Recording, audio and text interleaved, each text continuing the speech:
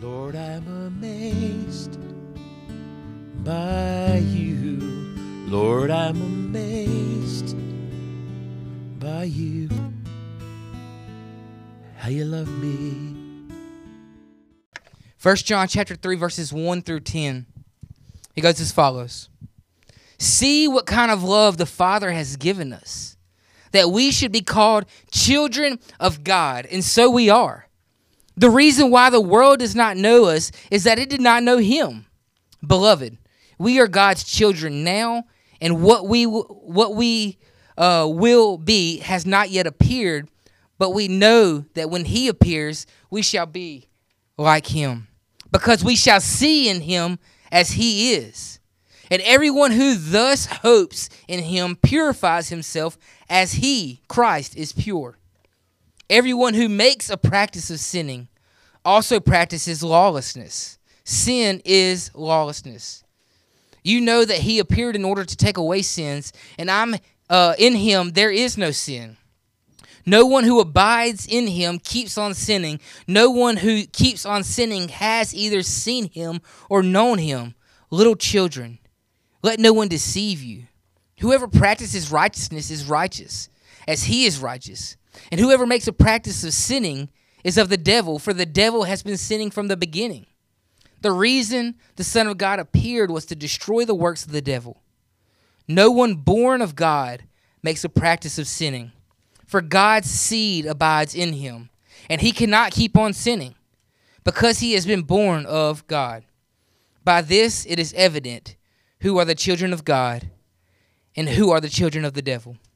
Whoever does not practice righteousness is not of God, nor is the one who does not love his brother. This is the word of the Lord. I know this is a bigger group of texts than we usually deal with, but I wanted to teach from this entire text.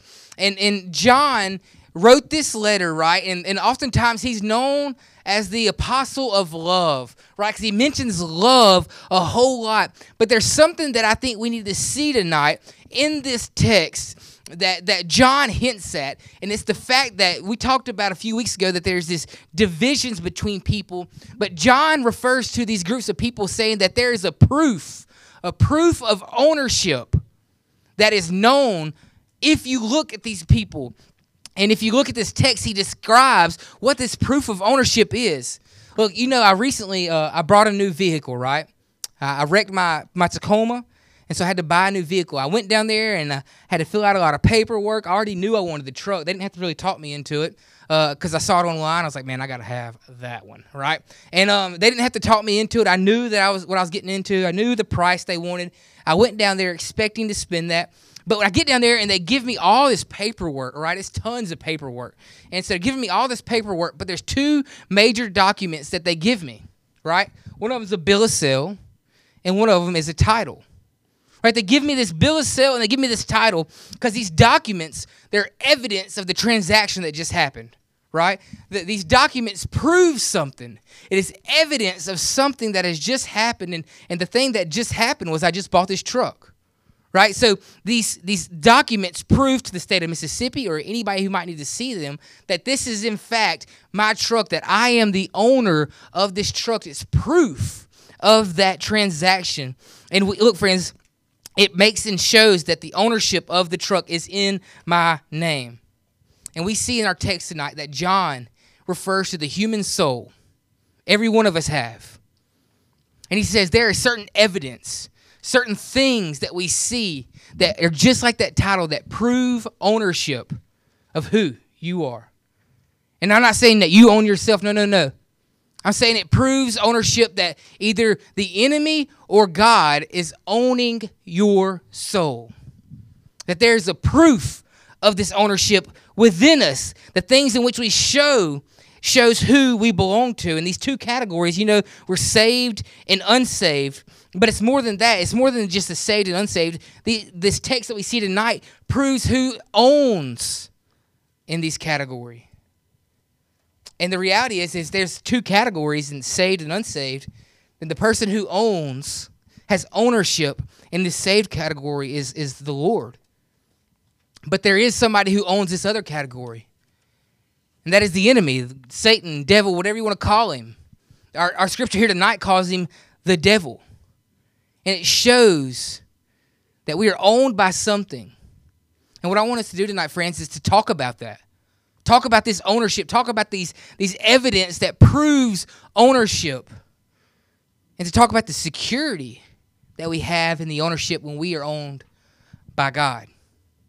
So before we can get into these things I want to talk about, I want to describe the biblical reality of there is evidence of our faith in Matthew 7. Matthew 7 talks about this, but it's a biblical concept. That, yeah, like, there should be some proof, right? That's why the Bible tells us to test and see whether we're in the faith, right?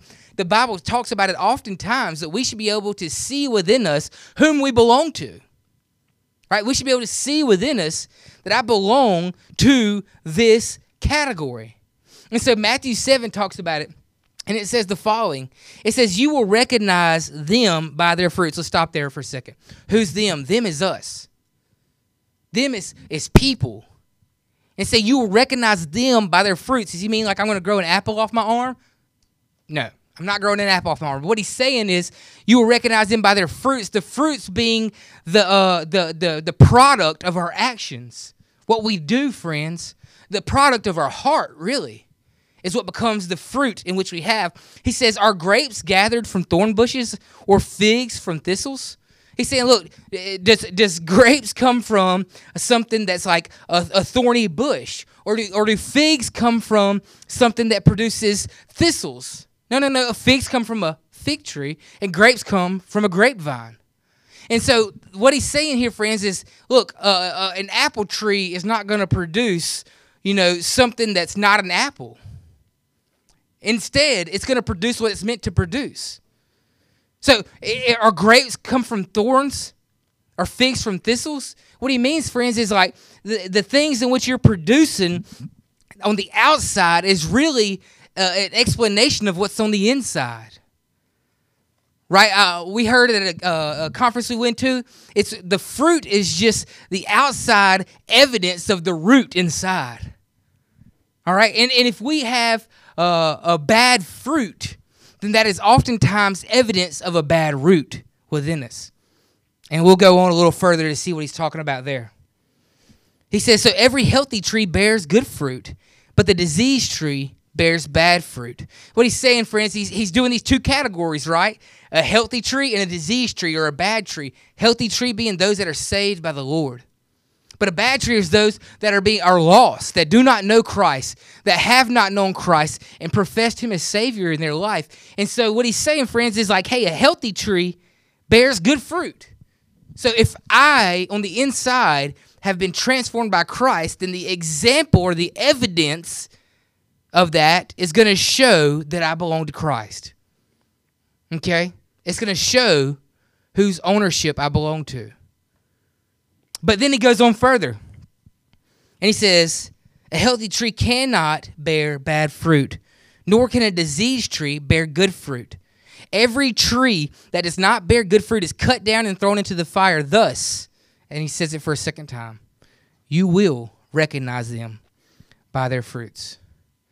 What he's saying, friends, is there is evidence of every one of us that portrays whom we belong to.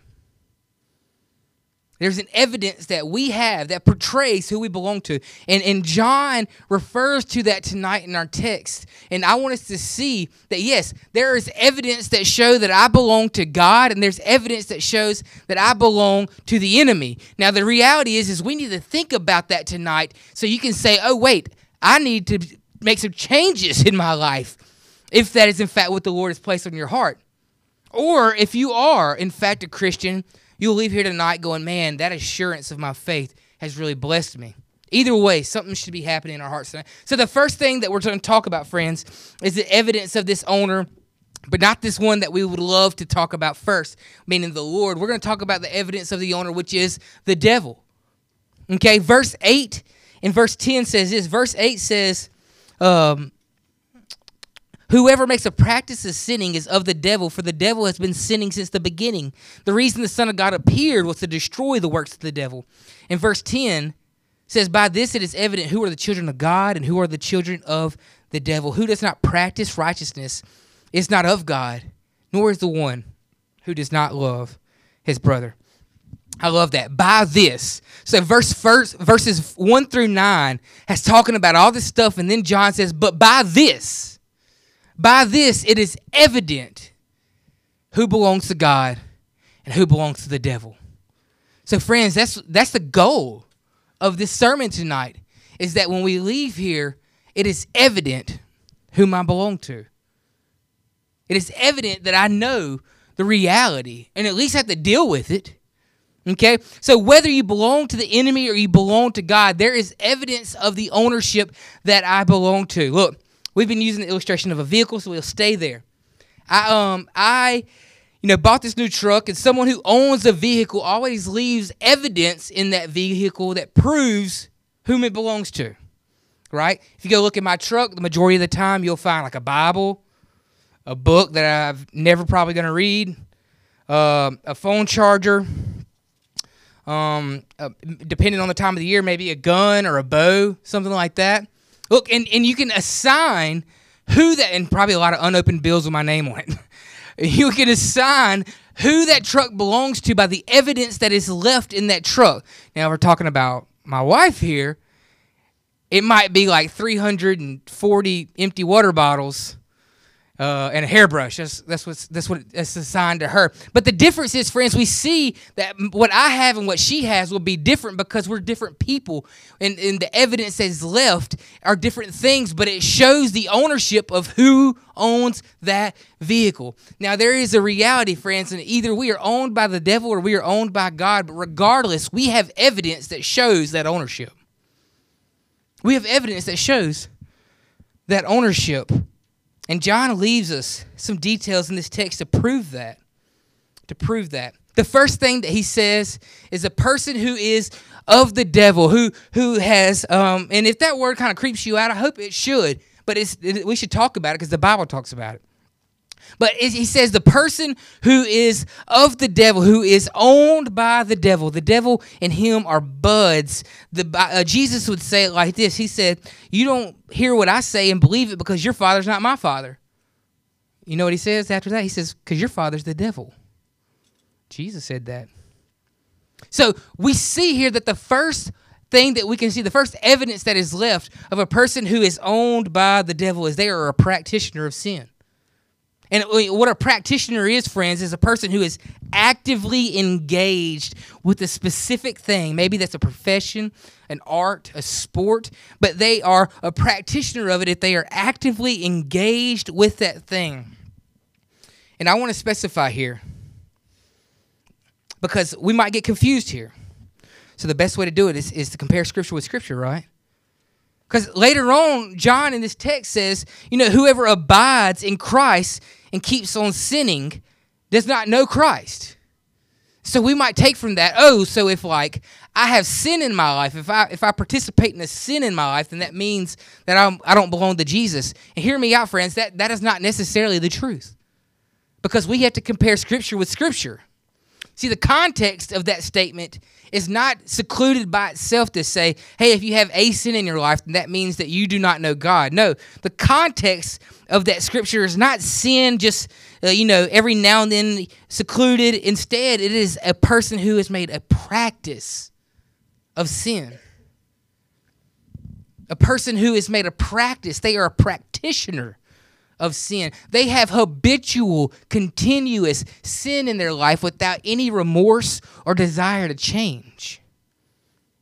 As a matter of fact, oftentimes, not only are they a practitioner of it, but they try to get other people to join with them to be practitioners of it. So one of the main things we see in the text is that a person who is of the devil is a practitioner of sin. The second thing we see is that they hate other people. They hate other people. The text tells us, whoever does not practice righteousness is of God, nor is the one who does not love his brother. So we see, friends, that a hatred for other people is an evidence, a sign that we do not belong to God, but instead we belong to the enemy. And what we're talking about, friends, is that hatred for other people is not an aggravation. We mean a deep-rooted hatred for other people who don't look like you or act like you or talk like you or not part of your clique. Instead, you wish demise upon them. The Bible tells us the thief comes to steal, kill, and destroy. And so, friends, if that's our heart too, then I can tell you straight up who you belong to. So the third thing that we see is that no self-control. No self-control. Well, the Bible says right here he's a practitioner of sin. He has no ability or desire to control the sin in his life. Instead, it's out of control. It's not going to stop. And we'll talk about in a second why he has no ability to stop. But the desire has no self-control. It's what I want, which leads me into this last point that we see of evidence of the owner, which is the devil. It is selfishness. It's all about Cadesville. It's me and my world. And what I can do to put me first before anybody else. This is often a sign that we see with people who are lost. They care more about themselves than they do about anybody else. And we see, friends, that Christ gave us a demonstration. We saw in chapter 2, it said, if you are of him, you walked as he walked, right? Meaning that we follow his steps. That's what it means to be a Christian. And so we see that what Christ did. Christ didn't came to be served, but to serve. Christ could have requested service from everybody. It was God. But instead, he went and ate with tax collectors, people that were hated, despised. I want you to think, who's some people in your groups, in your schools that people despise and look past and hate on and make fun of that you just laugh and chuckle along with? Friends, those are the people that Jesus would be sitting at the table with at lunch. And yet we say we follow Christ. I say we, right? What about Christ when instead of having other people serve him, we see in the Bible that instead of having people wash his feet, he got down and he washed other people's feet. Friends, look, selfishness and Christianity are opposites. To be a Christian is to empty yourself of yourself. The Bible tells us that we are to crucify our flesh and die to ourselves daily. So it's evidence that we see that we don't belong to Christ, but instead the devil is a person who is a practitioner of sin. They hate other people. They are selfish and they have zero self-control. The second thing we see is that if you are an evidence that you are of Christ, that you belong to Christ, that the proof of your ownership is not in the devil, but in Christ. We see in verses 1, 7, and 10. Verse 1 says, "See what kind of love the Father has given to us, that we should be called children of God, and so we are." Verse 7 tells us that, little children, let no one deceive you. Whoever practices righteousness is righteous as he is righteous. In verse 10, it says, by this it is evident who are the children of God and who are not. You see, Christ leaves in those that belong to him pieces of himself, friends. That we should see in ourselves Christ. Not that we are him, but that he has imparted to us pieces of who he is, that we should be recognized as a believer, that we should be recognized of who he is. And just like how I mentioned that you can tell which vehicle belongs to which person by the contents of what's inside. You can tell who belongs to Christ by the contents of their heart and the product of their hands. Man, what is in my heart? What do I say? How do I act? Look, I bet if I asked everybody in here, everybody would say, you know what, I want to walk like Christ. I want to be more like Christ. And I hope that would be the truth. The literal definition, friends, the literal definition of Christian is like little Christ. Not that you are Christ, but that you are like him. Like the definition of Christian is to be like Jesus. And man, if we are, proclaimers of who he is, if we are a Christian, then our heart's desire should to be more and more like him. Like when people look at me, can they tell that I know him? Now, I know this is kind of a different sermon than we're used to, but I just want that to sit on you for a second. When people look at me and they see me and they see how I act and how I talk and how I handle myself and how I deal with other people, can they tell that I know Jesus? Because they should. You know, I should hear, oh, this person used to be this way, but now they act this way. That doesn't mean we're perfect friends, but we are following the perfection, which is Jesus. And we should be acting more and more like he is. So what are some of these evidences that we see in our text that shows that we do belong to Christ? He is the owner of this soul. It's not the devil, it's him. It's one, instead of a practitioner of sin, it's a practitioner of righteousness. The Bible tells us right here, it says, hey, he who practices righteous is righteous, for he, capital H, meaning Jesus, is righteous. Okay? So a practitioner of righteousness, we saw that a practitioner is someone who devotes themselves, someone who puts their engagement towards one thing. And a person who is a practitioner of righteousness puts their engagement, they connect with, they follow, they attempt righteousness. I mean, when's the last time we were extra kind to somebody? When's the last time we spent time with the Lord? And I'm not talking about it on a Wednesday night. I'm talking about when's the last time we just read what he said in his word? When's the last time we listened to some worship music and just said, Lord, you're good, and it not be 6:30 on a Wednesday night? Look, this is not meant to be shame. This is just meant to be bringing some things to life, right? When's the last time we made a practice of righteousness? If we belong to him, friends, we should make a practice of righteousness, because the person in whom we follow is the very definition of righteous. The second thing we see is that a person who belongs to Christ is a person who has a heart that loves other people. Verse 11 tells us, for this is the message that you heard from the beginning, that we should love one another. That's the following verse after 1 through 10. Verse 11 says, you've heard this from the beginning, and this is the message: love one another. And it's so easy, friends, to get caught up in the hatred of the world and the bitterness of the world, to follow what the world has called upon you. It is not easy to do what Christ has done, friends. But it's who he's called us to be. If you are in fact saved and transformed and changed by Jesus Christ, then he has called you to be a different person. He's called you to be a person who loves other people. Who loves other people. What about a boldness? The scriptures tell us that he doesn't give us a spirit of timidity, of shyness. Now, I'm not talking about your personality may be more shy, but he didn't give you a spirit of timidity where you back away from hard circumstances. Instead, he gave you a spirit of power, of boldness. When's the last time? Let's just think.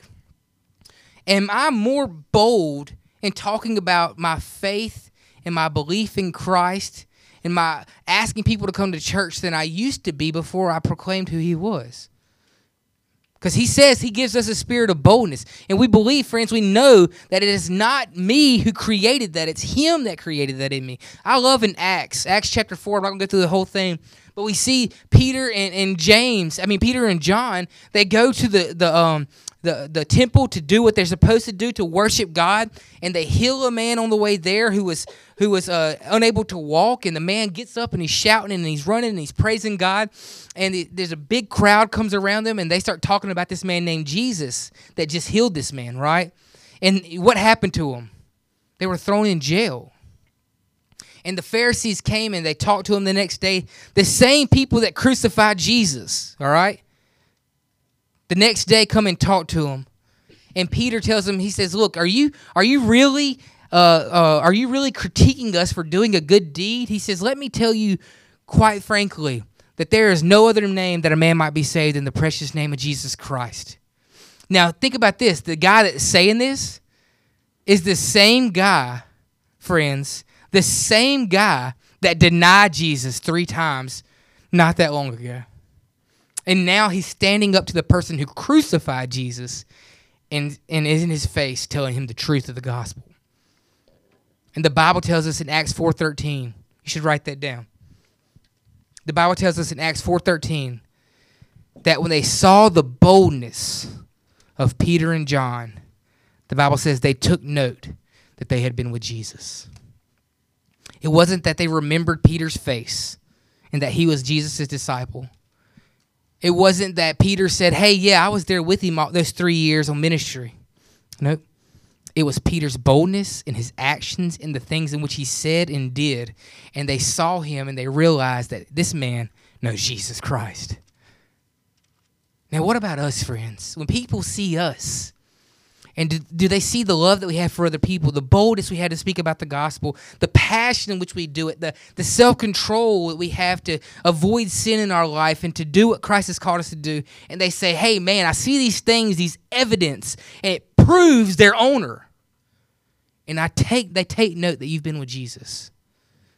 Man, I would love to hear about the fact that people see you and they see Jesus. The last point that I want to make, friends, is that when we are owned by Jesus Christ, when he has bought us with his precious blood, he will keep us. He will hold us fast, as the old hymn says.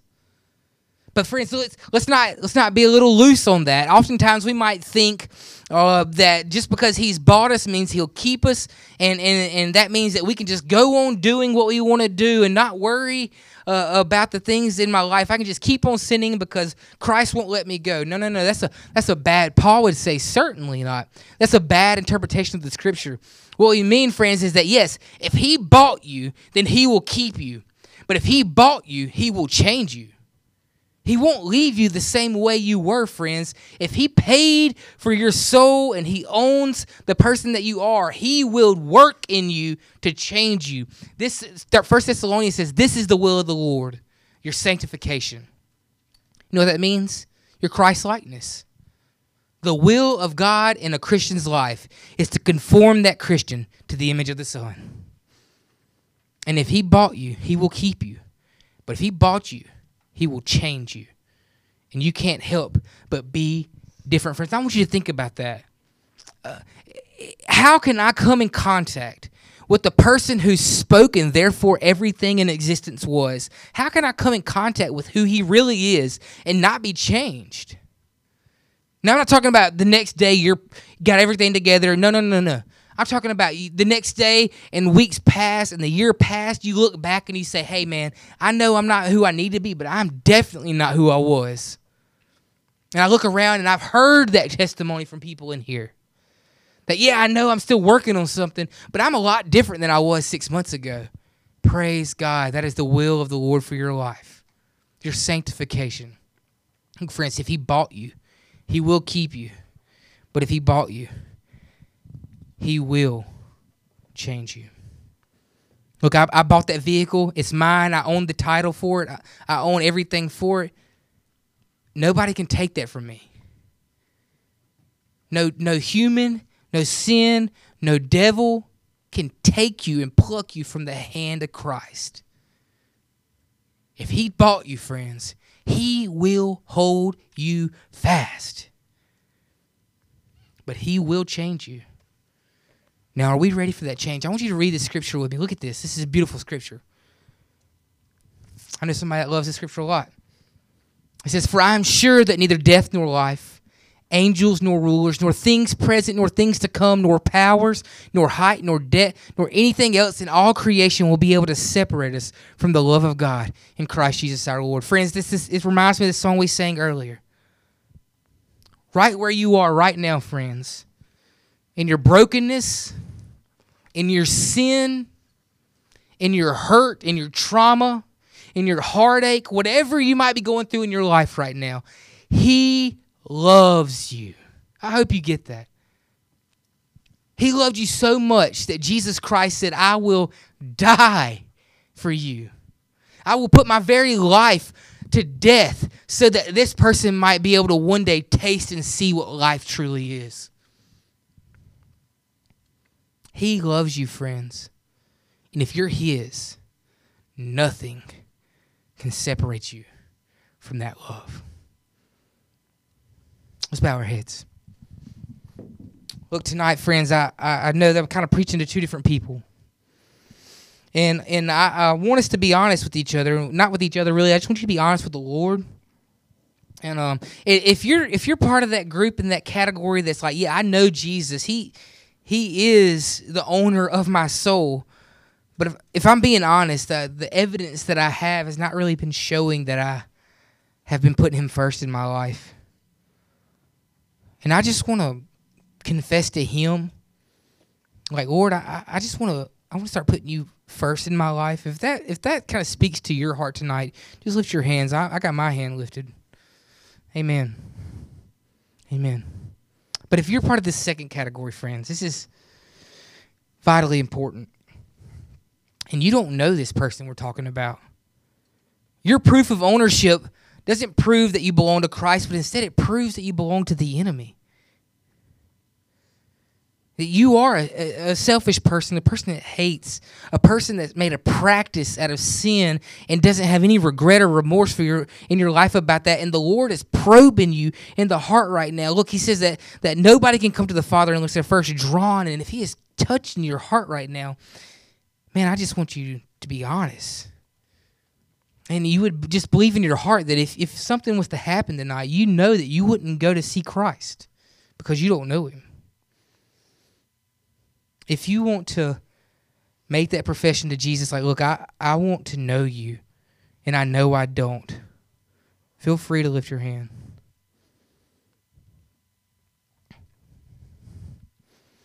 Amen. Let's pray. Jesus, thank you for who you are, Lord. Lord, my prayer is that these students are serious about their faith. And we're going to have a time here, Jesus, where we just have some music playing and these altars are open for people to come pray if they want to pray. But, Lord, my prayer is that they would take what we have talked about tonight and apply this seriously to their life. That they would see the evidence, the fruit of their life. And they would recognize that it is just a symptom of a real root. And, Lord, my prayer is that root is good. That root, that foundation is Jesus Christ that they stand upon. But Lord, if it's not, I pray that tonight that changes. Lord, I'm amazed by you. Lord, I'm amazed by you. How you love me.